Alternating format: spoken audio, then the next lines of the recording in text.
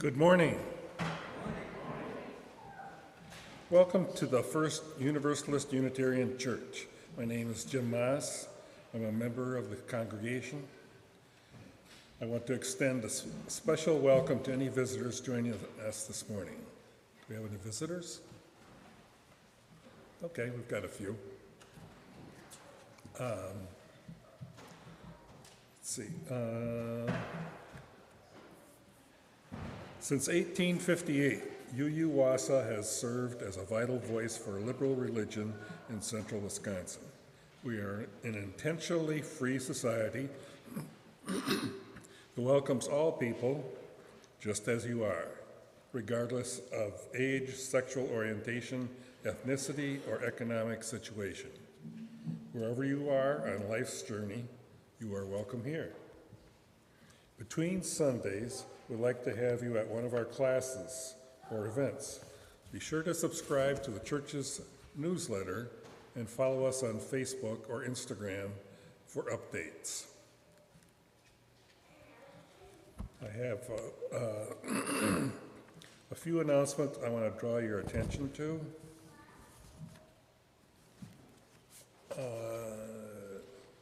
Sure I do.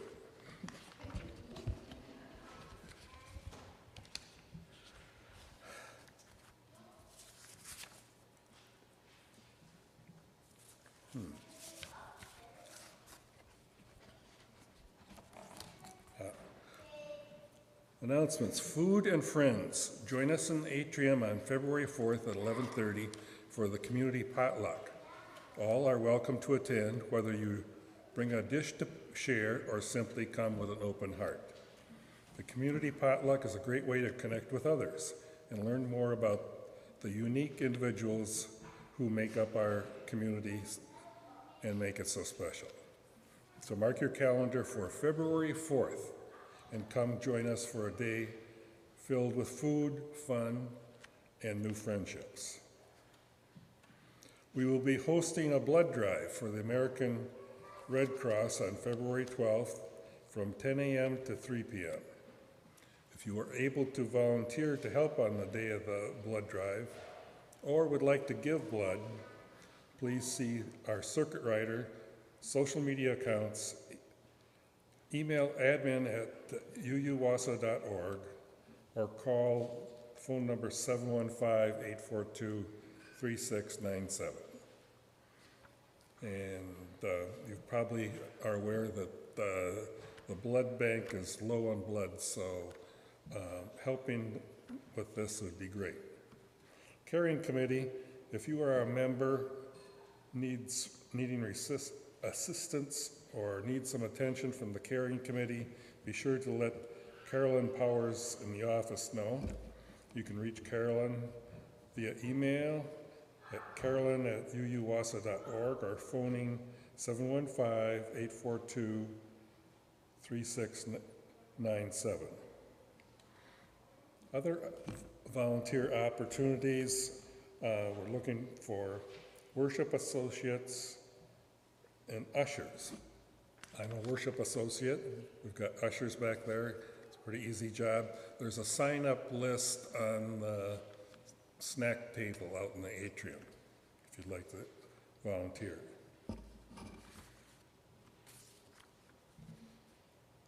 A reminder to silence any electronic devices.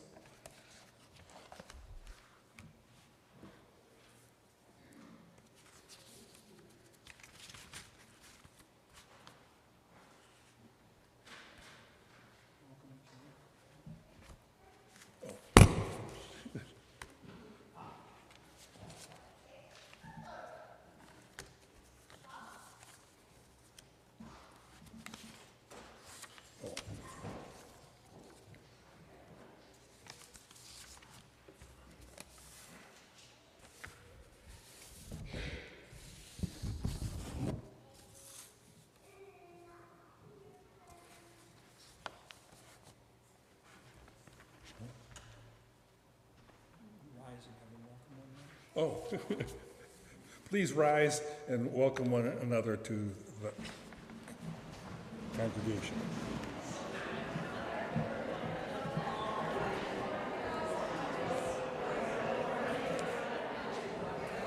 Sorry.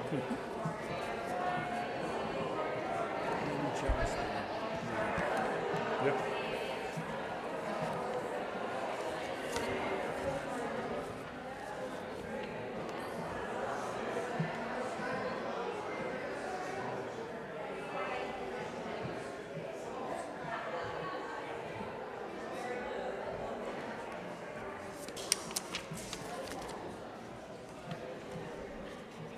Thank you.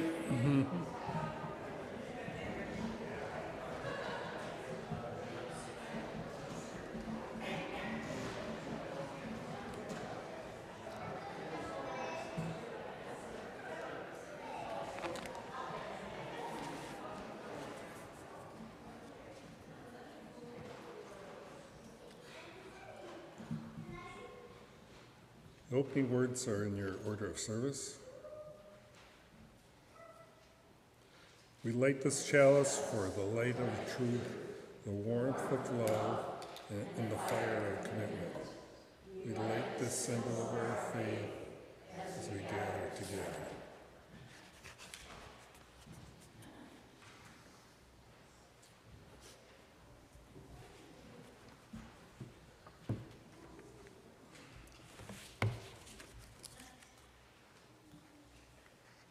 Before I share the call to worship words with you this morning, I want to make a brief introduction to the service itself. In 1997, what was then called Religious Services Committees, had a number of names since then, decided to try to do something a little bit different.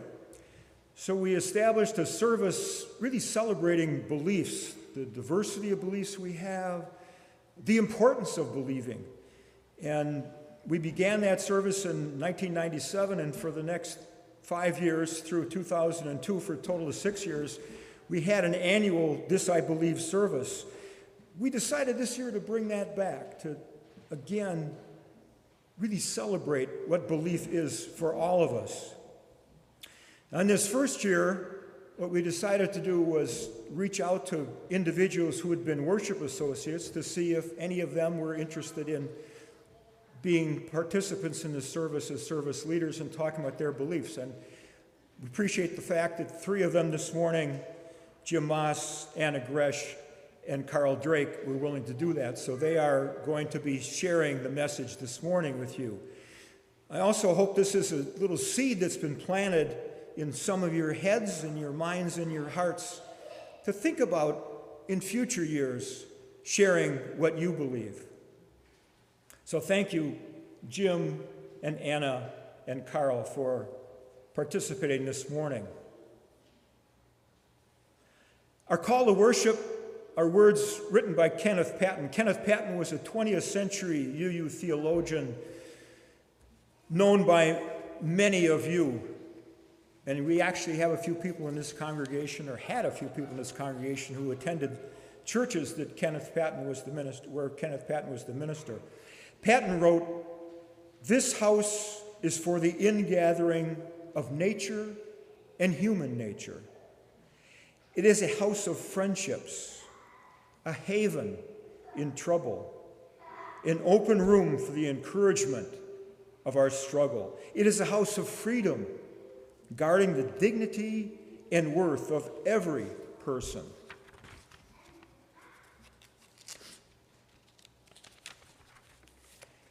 This house offers a platform for the free voice, for declaring both in times of security and danger the full and undivided conflict of opinion. It is a house of truth-seeking, where scientists can encourage devotion to their quest, where mystics can abide in a community of searchers. It is a house of art, adorning its celebrations with melodies and handiworks. It is a house of prophecy, outrunning times past and times present in visions of growth and progress. This house is a cradle for our dreams, the workshop of our common endeavor. Now I ask that you please rise as you're able and join in our gathering hymn number 347, Gather the Spirit.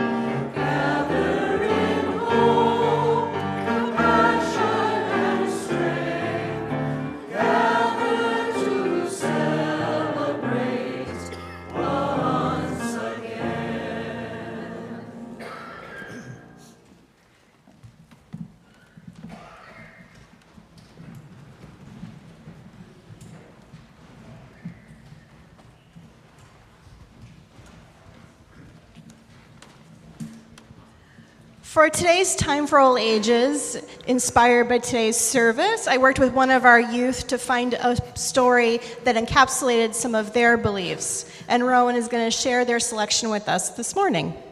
This morning's story is Here We Are, Notes from Living on Planet Earth. It was written and illustrated by Oliver Jeffers and published by Philomel Books. Well, hello. Welcome to this planet. We call it Earth. It is this big floating globe in space on which we live. We're glad you found us, as space is very big. There is so much to see and do here on Earth, so let's get started with a quick tour. The planet is basically made up of two parts: land, rock and dirt, sea, water. Firstly, let's talk about land. It's what we're standing on right now. We have lots of land. Then there is the sea, which is full of wonderful things. We know a bit about the sea, but we'll talk some more about that once you've learned to swim. There's also the sky, though that gets pretty complicated. Okay, moving on. On our planet, there are people. One people is a person. You are a person. You have a body. Look after it, as most bits don't grow back. The most important thing for people to remember is to eat, drink, and stay warm. People come in many shapes, sizes, and colors, and we may all look different, act different, and sound different, but don't be fooled. We are all people. There are animals too. They come in even more shapes, sizes, and colors. They can't speak, though that's not the reason to not be nice to them. You may not be able to speak yet either, even though your head is filled with questions. Be patient. You'll learn how to use words soon enough. Generally, how it works is that when the sun is out, it is daytime, and we do stuff. The rest of the time is night, and when it's dark, save for the moon, and we sleep. Please. Things can sometimes move slowly here on Earth. More often, though, they move quickly, so use your time well. It will be gone before you know it. Though we have come a long way, we have not yet worked out everything, so there's plenty left for you to do. You will figure out lots of things for yourself. Just remember to leave notes for everyone else. It looks big, Earth, but there are lots of us here. 7,327,450,667 and counting. So be kind. There is enough for everyone. Well, that's planet Earth. Make sure you look after it, because it's all we got. Now, if you needed anything else, just ask. I won't be very far away. And when I am not around, you can always ask someone else.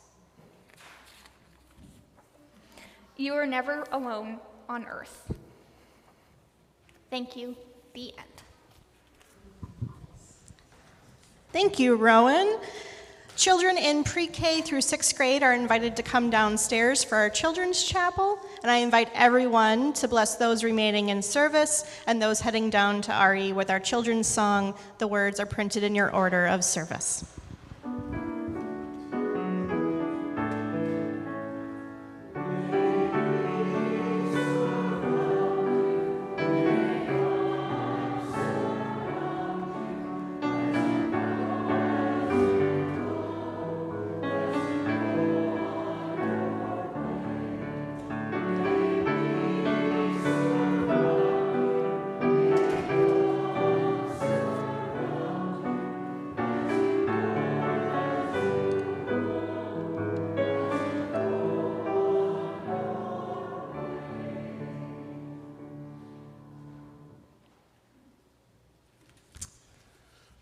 What I Believe. And I've got 4 chapters in this. Don't worry, Randy. First chapter, Where I Started. I was raised Methodist in Portage, Wisconsin. I became an agnostic in college. I was drafted into the Army during the Vietnam War. After Vietnam, I was stationed in Fort Carson, Colorado.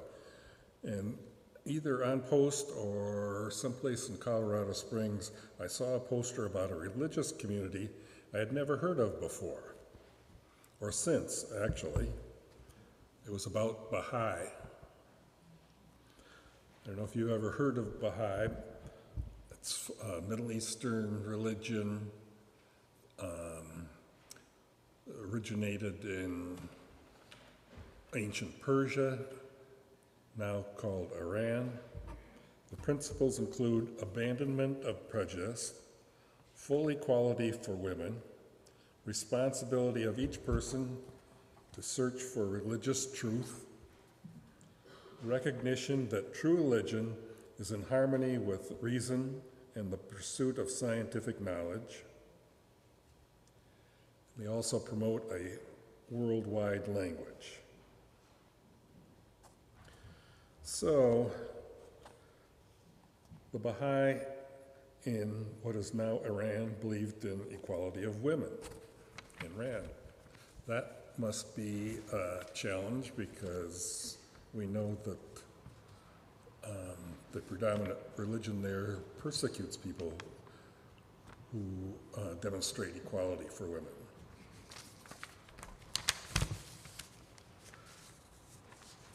Some Baha'is have been martyred, just as Unitarians were once martyred by Christians.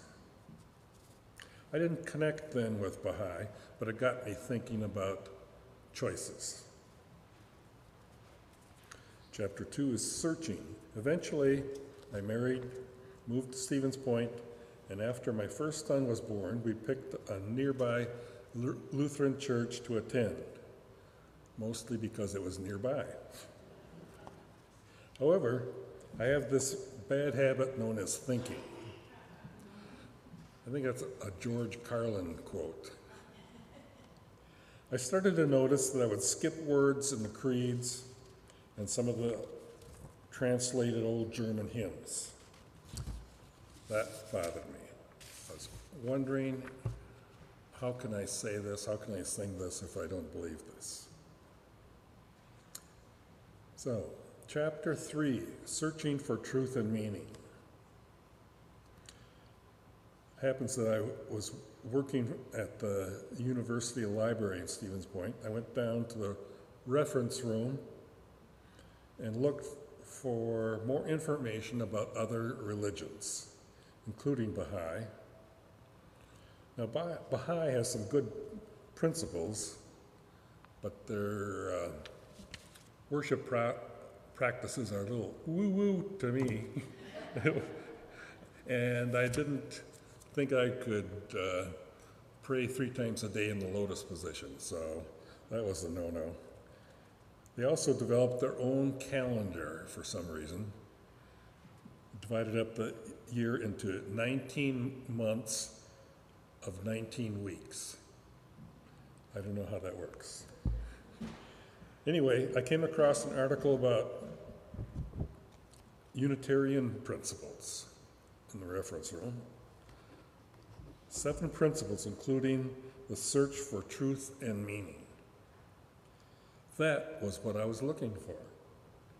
More research, and I discovered there was a Stevens Point UU fellowship in town where I signed the book. Later, I moved around the state and finally to Wausau, where I signed the book at First UU. Chapter 4, how has it changed me? UU has helped me become less strident than I was before and more tolerant of other religious and political beliefs. That is my story, and I'm sticking to it.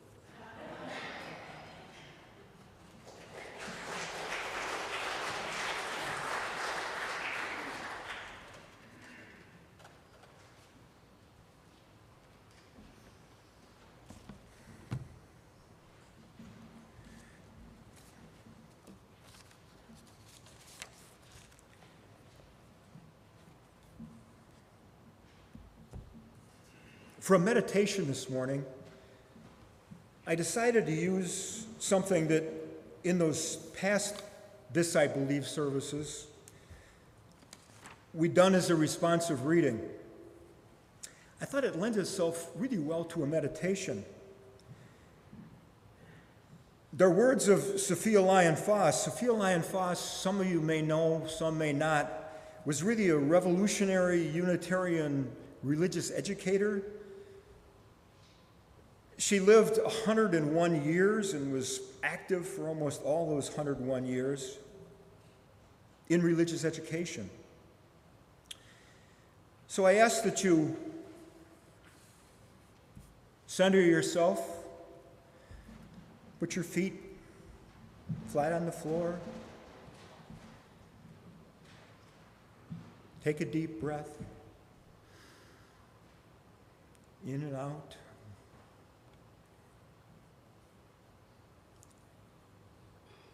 And think on these words. Sophia Lyons-Foss said, "It matters what we believe." Some beliefs are like walled gardens. They encourage exclusiveness and the feeling of being especially privileged. Other beliefs are expansive and lead the way into wider and deeper sympathies. Some beliefs are like shadows, clouding children's days with fears of unknown calamities. Other beliefs are like sunshine, blessing children with the warmth of happiness. Some beliefs are divisive, separating the saved from the unsaved, friends from enemies. Other beliefs are bonds in a world community where sincere differences beautify the pattern. Some beliefs are like blinders, shutting off the power to choose one's own direction.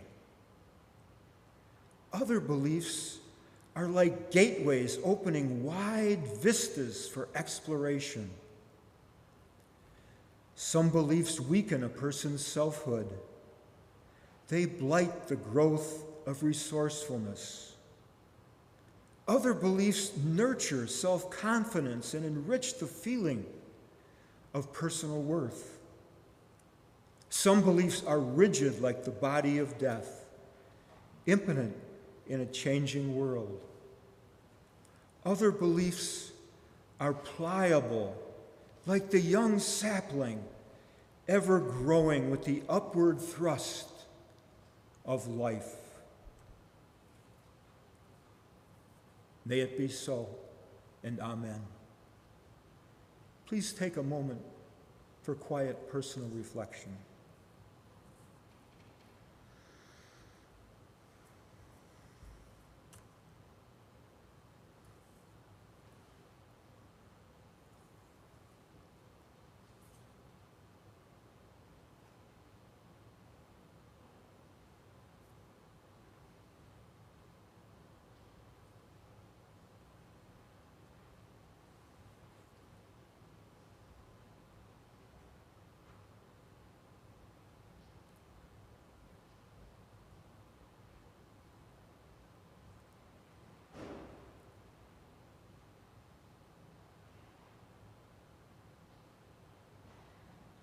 Amen. And now our meditation hymn, number 1031, Filled with Loving Kindness. You may remain seated. If you wish to come forward to light a candle at this time or any other time in the remainder of the service, please do so. In their teal hymnal 1031, Filled with Loving Kindness.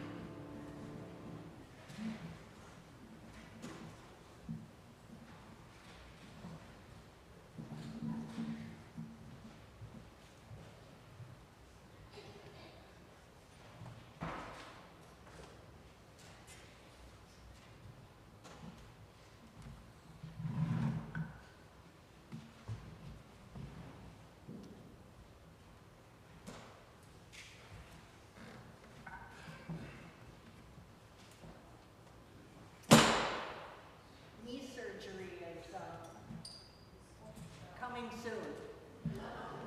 So I'm not climbing the stairs.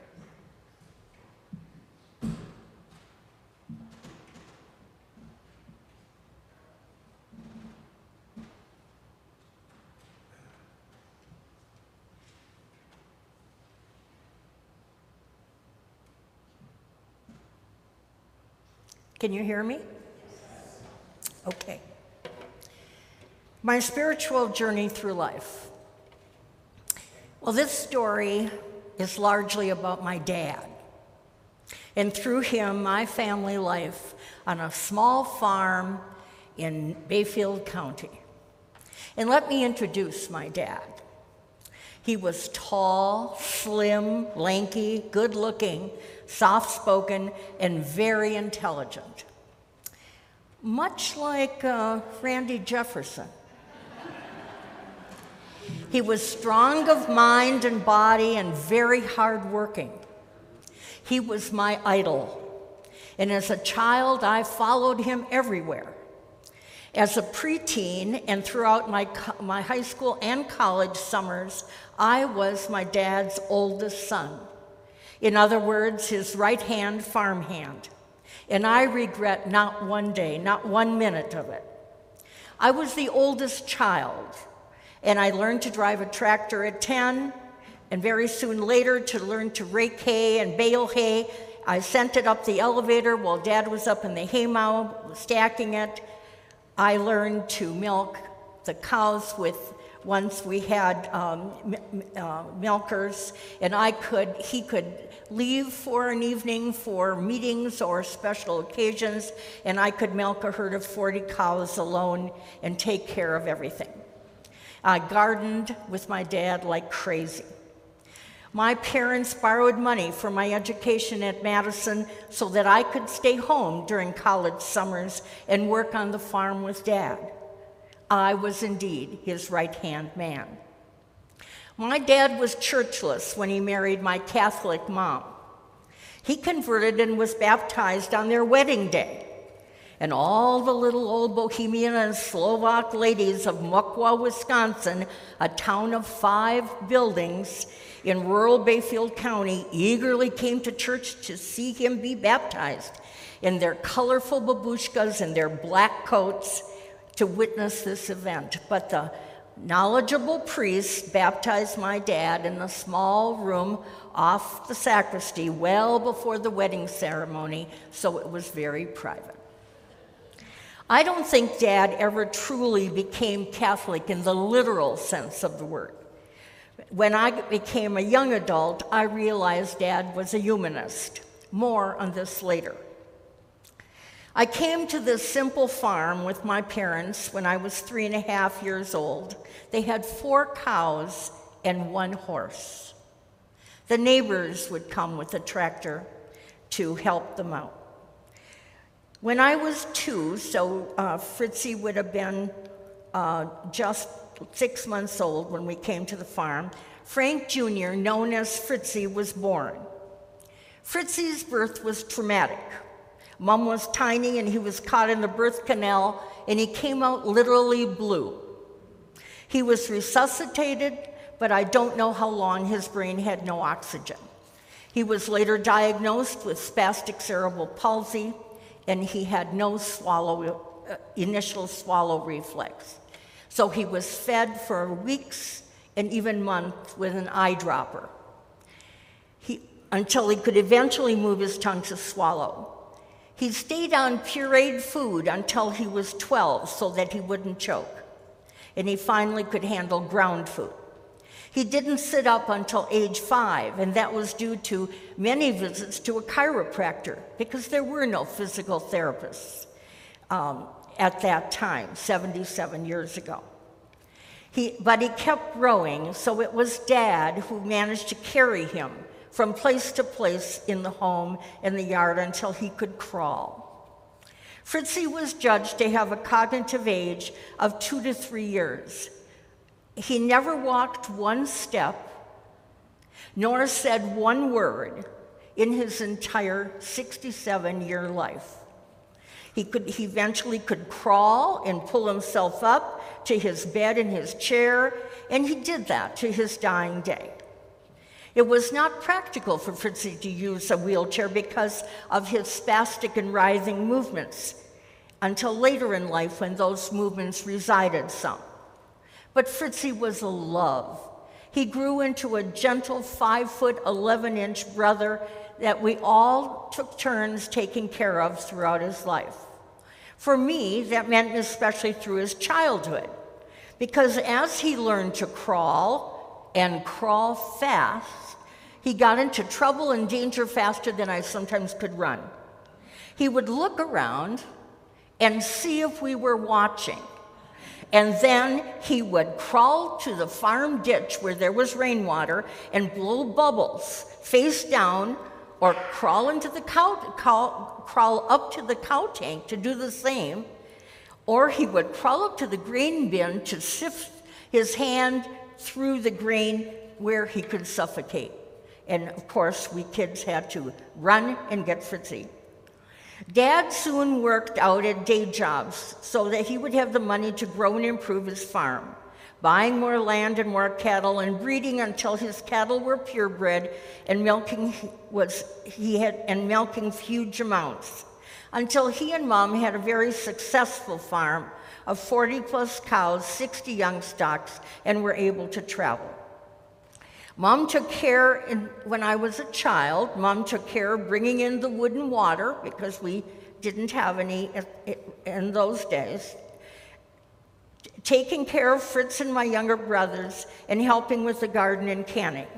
I had my share of chores, as you can imagine, also carrying in wood and water and learning to milk by hand by the time I was 8. During evening chores and all weekends, though, I followed my father everywhere.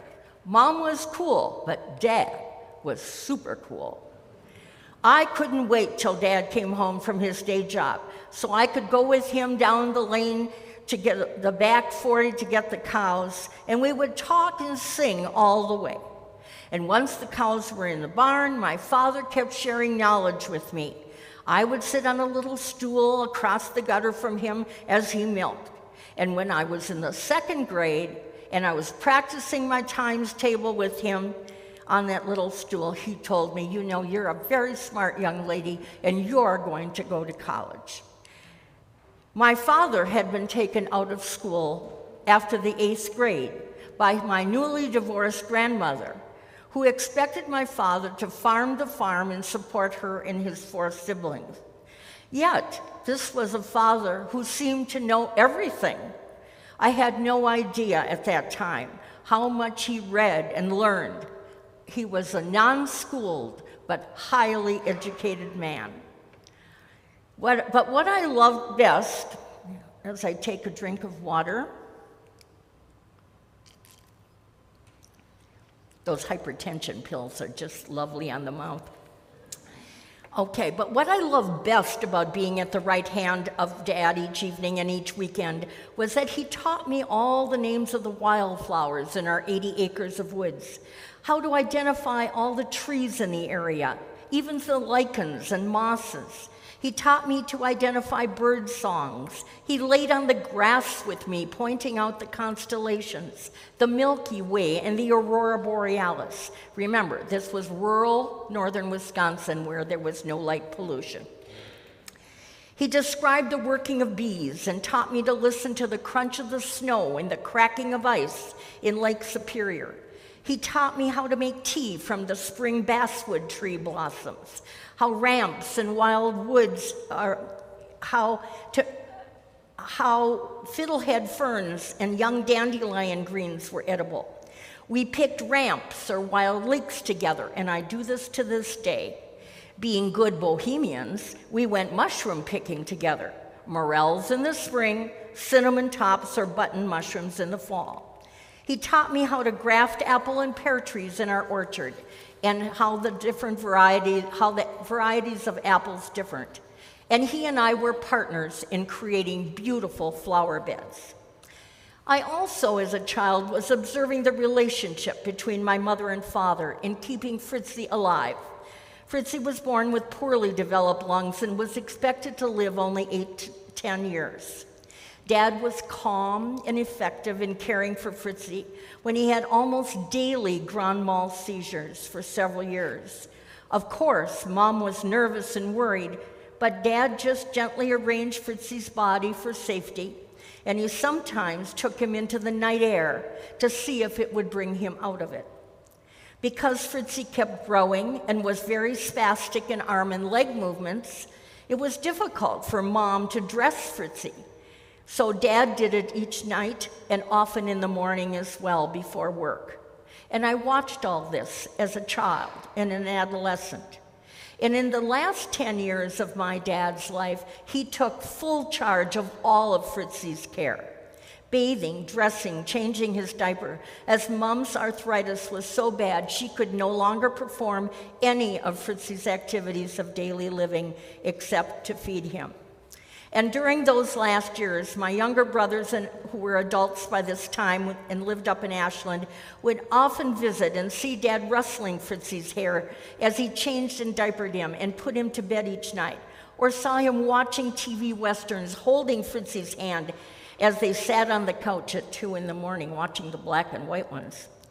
Don't get me wrong, I am acutely aware that my mother had a major part in keeping Fritzy alive and well, and teaching us kids that he was a loved part of our family. And if there's a heaven, she's at the front door, welcoming all the disabled children into that portal. But she never could have done that job without my dad. And somewhere in South Central Kenya last week and the week before, a house was built for a family by my daughter and her husband and 3 of my grandchildren, and in it is a framed copy of a picture you'll see on the screen, and over the door is a plaque that reads, "In memory of 2 gentle giants, Grandpa Frank Kremullis and Uncle Fritzy," because that is how my children and grandchildren also see him.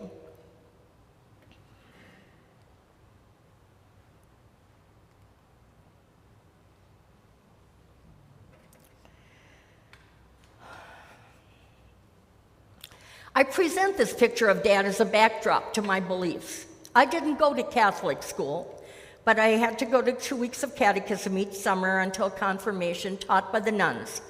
It didn't take long before I became confused by the rules of the church and I began questioning. The nuns weren't happy with my precocious questions, so I went to my dad. How is it possible that both eating meat on Friday and murdering another human being are both mortal sins and you go to hell? What was purgatory or limbo, and why did unbaptized babies go there? And how do we know that happens? How could a simple confession wipe out the sin of murdering another person? My dad simply answered that a lot of rules were initiated by men in a culture and a time long past, and they were done for guidance. When I asked him how he could relate to the Latin Mass, which I didn't understand, he responded, "I don't mind that I don't understand. The beauty and serenity of the melodic chanting, the smell of the incense, the lovely music are awesome and relaxing." My dad wouldn't have used the word meditation, but that's what he was describing. He said it was important for man to take a day to rest if he could, and that church offered peace and community. I worried as a preteen that we were eating meat on Fridays, but that was explained as being practical, so Dad would have the protein that was needed to work hard in the field as well as do a day job all day. When I questioned whether we would go to hell because we didn't go to church as a family all the time, Dad said, "If there is a God, who is to say I can't bale hay because the sun is shining?" Or that one parent couldn't go to church because we couldn't find a babysitter for Fritzy that Sunday. Dad again reminded me that those rules were guidance, that if we could go, it was a good rest from the trials of the hard work of the rest of the week. Dad taught me that what was really important was to live a good, honest life, to treat everyone with respect and equanimity, that no one was better than anyone else. He taught me to share whatever I had with people less fortunate, and he especially taught me to take care of this earth, teaching me several conservation principles and why they were important. As a result, in high school, I competed in several area conservation speaking contests, and I won substantial scholarships of $500 and $1,000 each for college. My dad didn't know it, but he was a UU person. He lived by each of the 7 principles. Thus, by the time I left home at 18 for Madison, I would admit I was a Catholic in name only. But what I did leave with was knowledge of compassion, the knowledge of love, the acceptance of others, and a love for nature. A love so intense that in addition to majoring in speech pathology, I took 5 botany courses along with basic biology. And that love for nature is even more intense today. Dad taught me to not only appreciate and identify, but truly understand how the ecology of plants and animals work together to coexist. Like my father, I believe I have evolved into a humanist. I don't believe that there is a male God above us watching over everything we do, nor do I worry about the existence of heaven and hell. We create those here on earth. What is important is what we do about our existence in this short time we have here. How do we live? How do we help others? How do we share the gifts that we were born with or developed over time? How do we take care of this beautiful earth that we're lucky enough to live on? My job, I have been blessed in many ways with a phenomenal partner in marriage and after my husband died, another partner. With my family, my education, my career, and the opportunity to travel around the world. But my job in the past several years has been then to pay back, to help others in any way I can. And I am absolutely so thrilled that I finally found the UU congregation in Wausau. I have definitely found my tribe. And as our hymn says, if they ask what I did well, tell them I said yes to life. Thank you.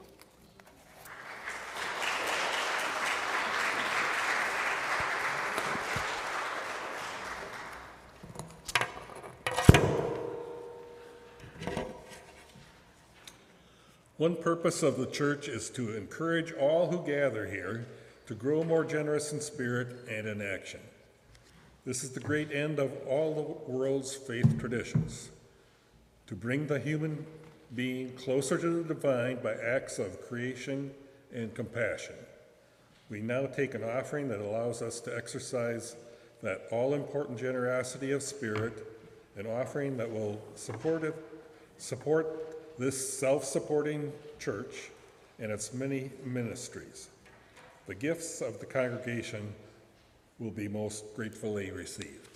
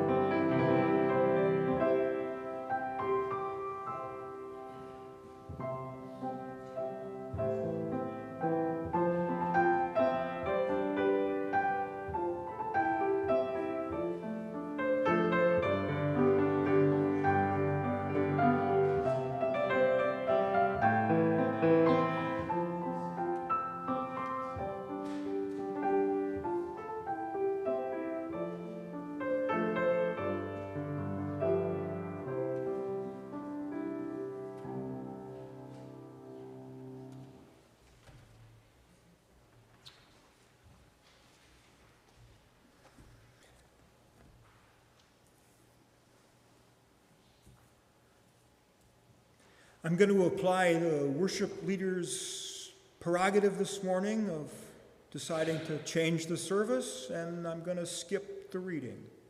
So any of you who want to know about Kent Nurburn's spiritual journey, I'll do it in another service. Margaret, let's have the musical meditation.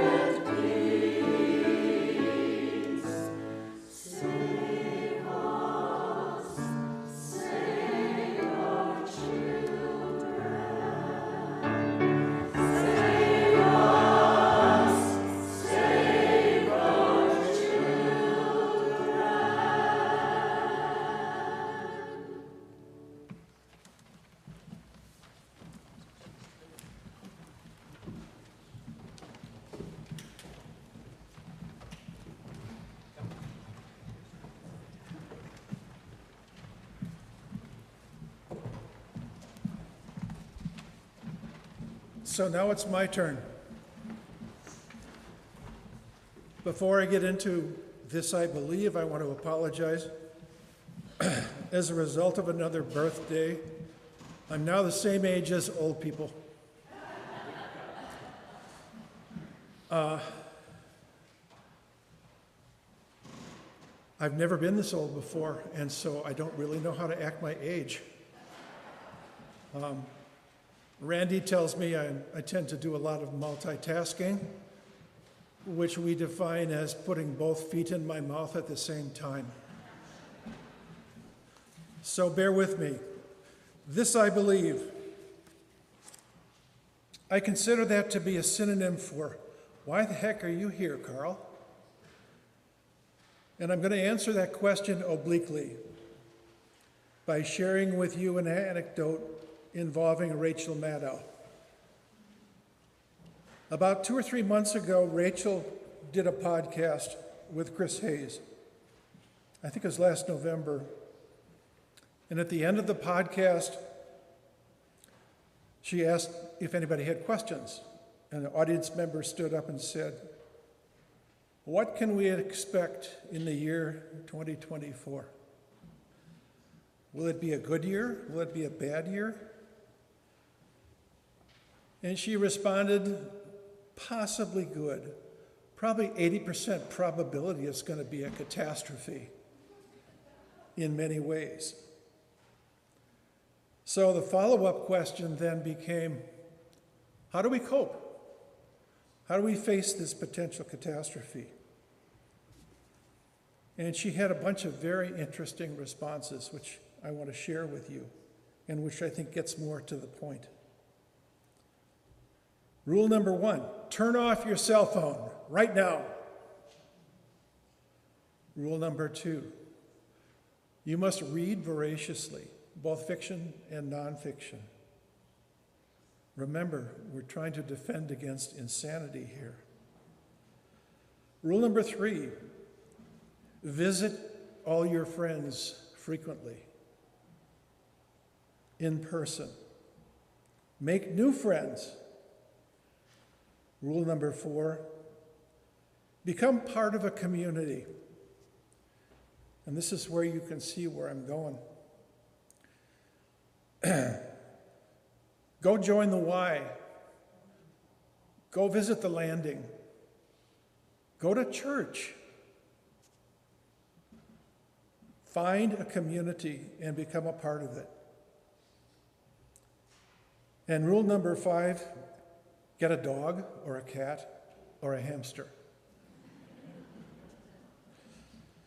So this is where the parallel between what Rachel is saying and what I'm thinking begins. The UU Church is my community. I depend on our interaction to protect my sanity when confronted by intellectual craziness. And I think most of you do too. You didn't probably know that. In fact, I engage in a mini community within this greater community. As Margaret says, join the choir, join the drum club, engage in soul matters, become a worship associate, take on a leadership role within the church. This will protect your sanity. For me, the church has become the magic sauce to remaining intellectually and spiritually strong. I want to finish by reading you a poem by Donna Ashworth about the year 2024. No, 2024 perhaps won't be your best year yet, nor will it be the worst. You see, a year is a mosaic of absolutely everything: joy, fear, heartache, loss, beauty, pain, love, failure, learning, friendship, misery, exhilaration. Each day, each moment even, is a tiny shard of glass in this beautiful, confusing creation.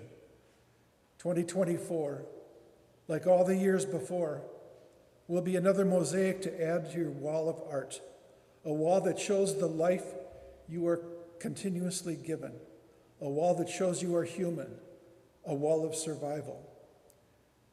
I wish you many broken pieces of glass this year, my friends, because this is living. And before you march on to another year of everything, pause to look back at the work you have created thus far. It is quite something. You are quite something. Now on we go, my friends. Onwards we very much go. Thanks.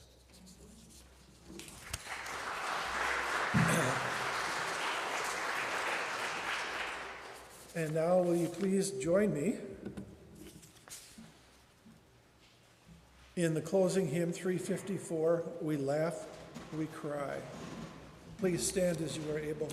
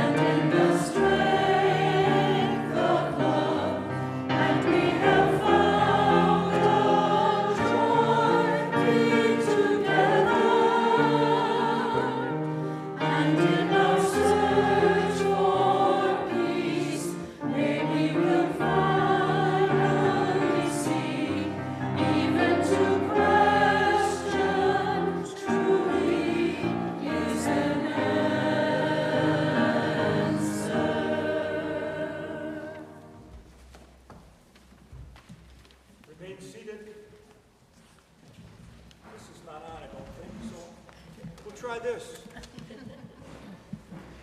Can you hear me better here? Okay. The good words this morning from Nancy Wood. Hold on to what is good, even if it is a handful of dirt. Hold on to what you believe, even if it is a tree which stands by itself.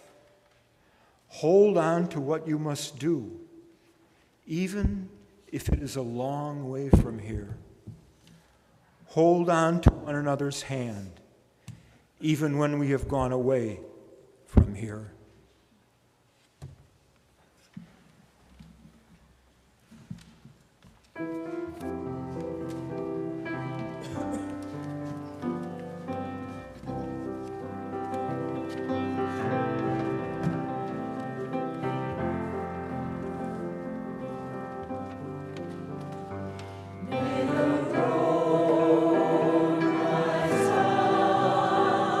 To meet you.